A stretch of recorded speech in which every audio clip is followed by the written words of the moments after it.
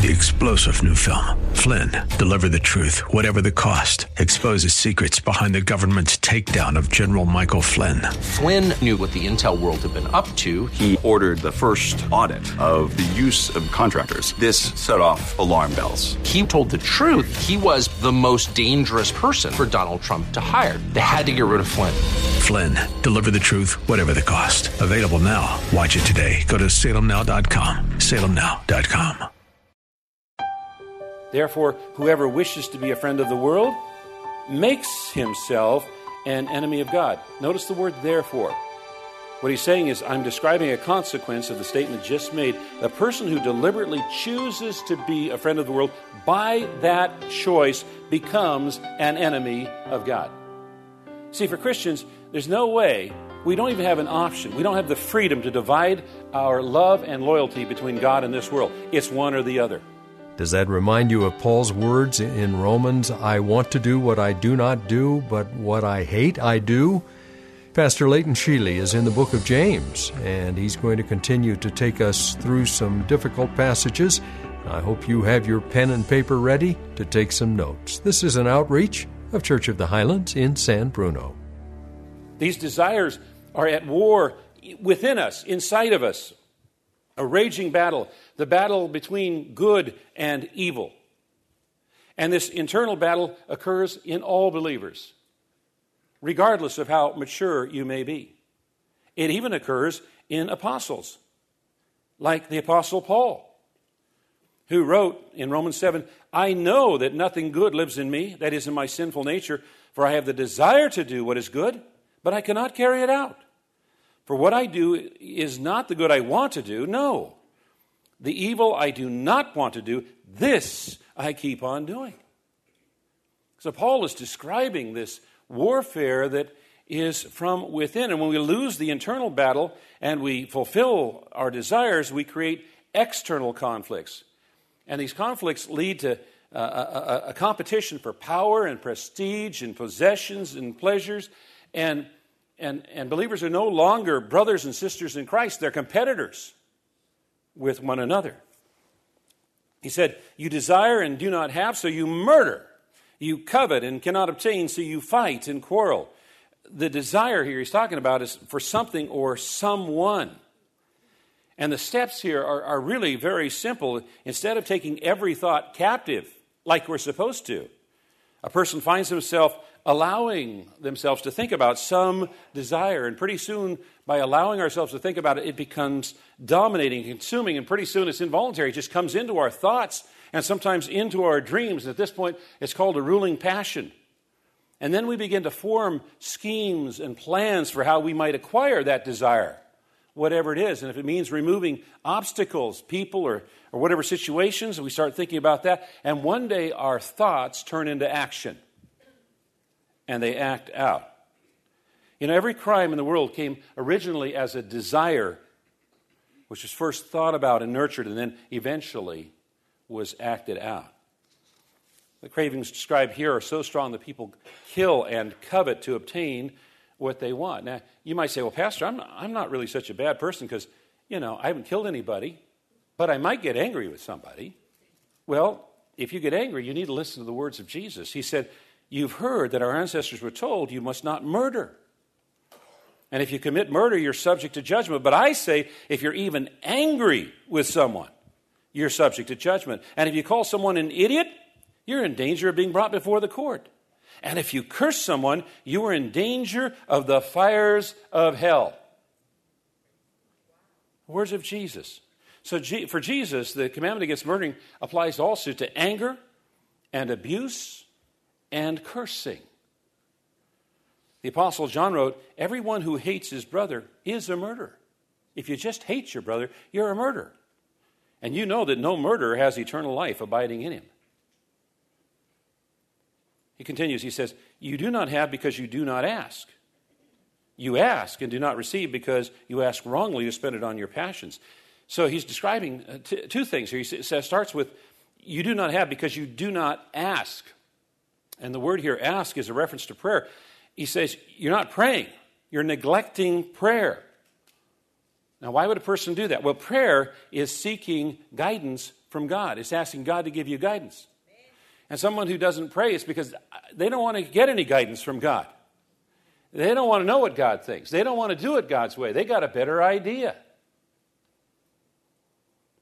Or they either don't pray or they do ask, you ask, and do not receive because you ask wrongly to spend it on your passions. Whereas the NIV says you ask with the wrong motives. They asked because whatever they were going to receive, they were going to spend on their pleasures.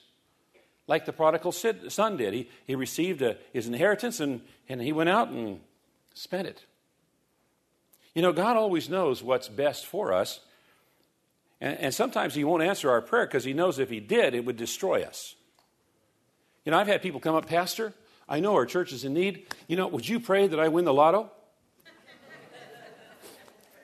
And then I'll make sure I tithe and give some offerings above, and we're all covered. And sure, I'll pray that you win the lotto. But I always make the prayer, if the Lord wills. Because I know the Lord works best. And if he wins the lotto and it's not the will of the Lord, he can destroy himself if he won that. And the Apostle John said, this is the confidence we have in approaching God, that if we ask anything according to his will, note, according to his will, he hears us. And if we know that he hears us, whatever we ask, we know that we have what we asked of him.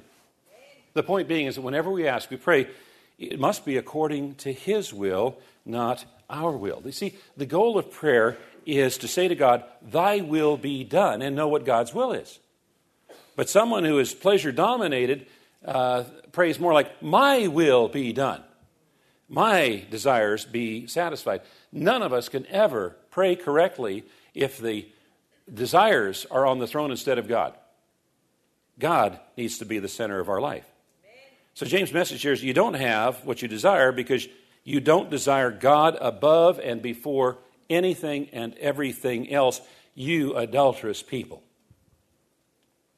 So James now issues a rebuke and a call for repentance, and by calling his readers adulteresses, he's saying that they are unfaithful to God. You see, this whole concept is based on the Old Testament idea of Yahweh as the husband of Israel and Israel as the bride of God. We find this, for instance, in Isaiah 54:5, where it says, your maker is your husband. The Lord of hosts is his name.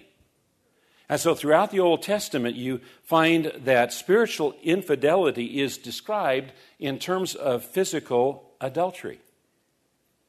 And that picture came into Christian thought when we realized that the church is the bride of Christ. So James is describing these believers as adulterous because they're wanting the benefits of a relationship with God, but they also want to have an affair with the world. And then James continues, do you not know that friendship with the world is enmity with God? Therefore, whoever wishes to be a friend of the world makes himself an enemy of God. So what is this friendship with the world? Well, as we've mentioned previously in our study, the world here translates a Greek word, cosmos, which James, John, and Peter all use to describe the evil systems of this world, the systems that are controlled by Satan. And so to be friendly with the world is to adopt the world's values and desires. Friendship with the world involves seeking pleasure at the expense of others or at the expense of disobedience to God. To be friendly with the world is to align oneself with the persons, ideas, and things that are hostile to God. In effect, it's giving aid and comfort to the enemy. Therefore, whoever wishes to be a friend of the world makes himself an enemy of God. Notice the word therefore. What he's saying is, I'm describing a consequence of the statement just made. A person who deliberately chooses to be a friend of the world, by that choice becomes an enemy of God. See, for Christians, there's no way, we don't even have an option. We don't have the freedom to divide our love and loyalty between God and this world. It's one or the other. And we have to make a deliberate choice. And if we choose to make the world our priority, we make ourselves an enemy of God. You know, when we are true in our friendship with God, we're going to feel like aliens here in this world. we're not going to quite fit in. You Christians understand what I'm saying? As Christians, we just don't quite fit in with the world. And that makes sense when we realize that this world is not our home, that we are just passing through, that while we're here, we are ambassadors of the King of Kings and the Lord of Lords, and that we are called and equipped to carry out his work and promote his interests, not our own. Verse 5, or do you suppose that it is to no purpose that Scripture says he yearns jealously over the Spirit that he has made to dwell in us? And so here he reminds them of what Scripture says, and what we say and what we teach needs to be rooted and grounded in God's Word.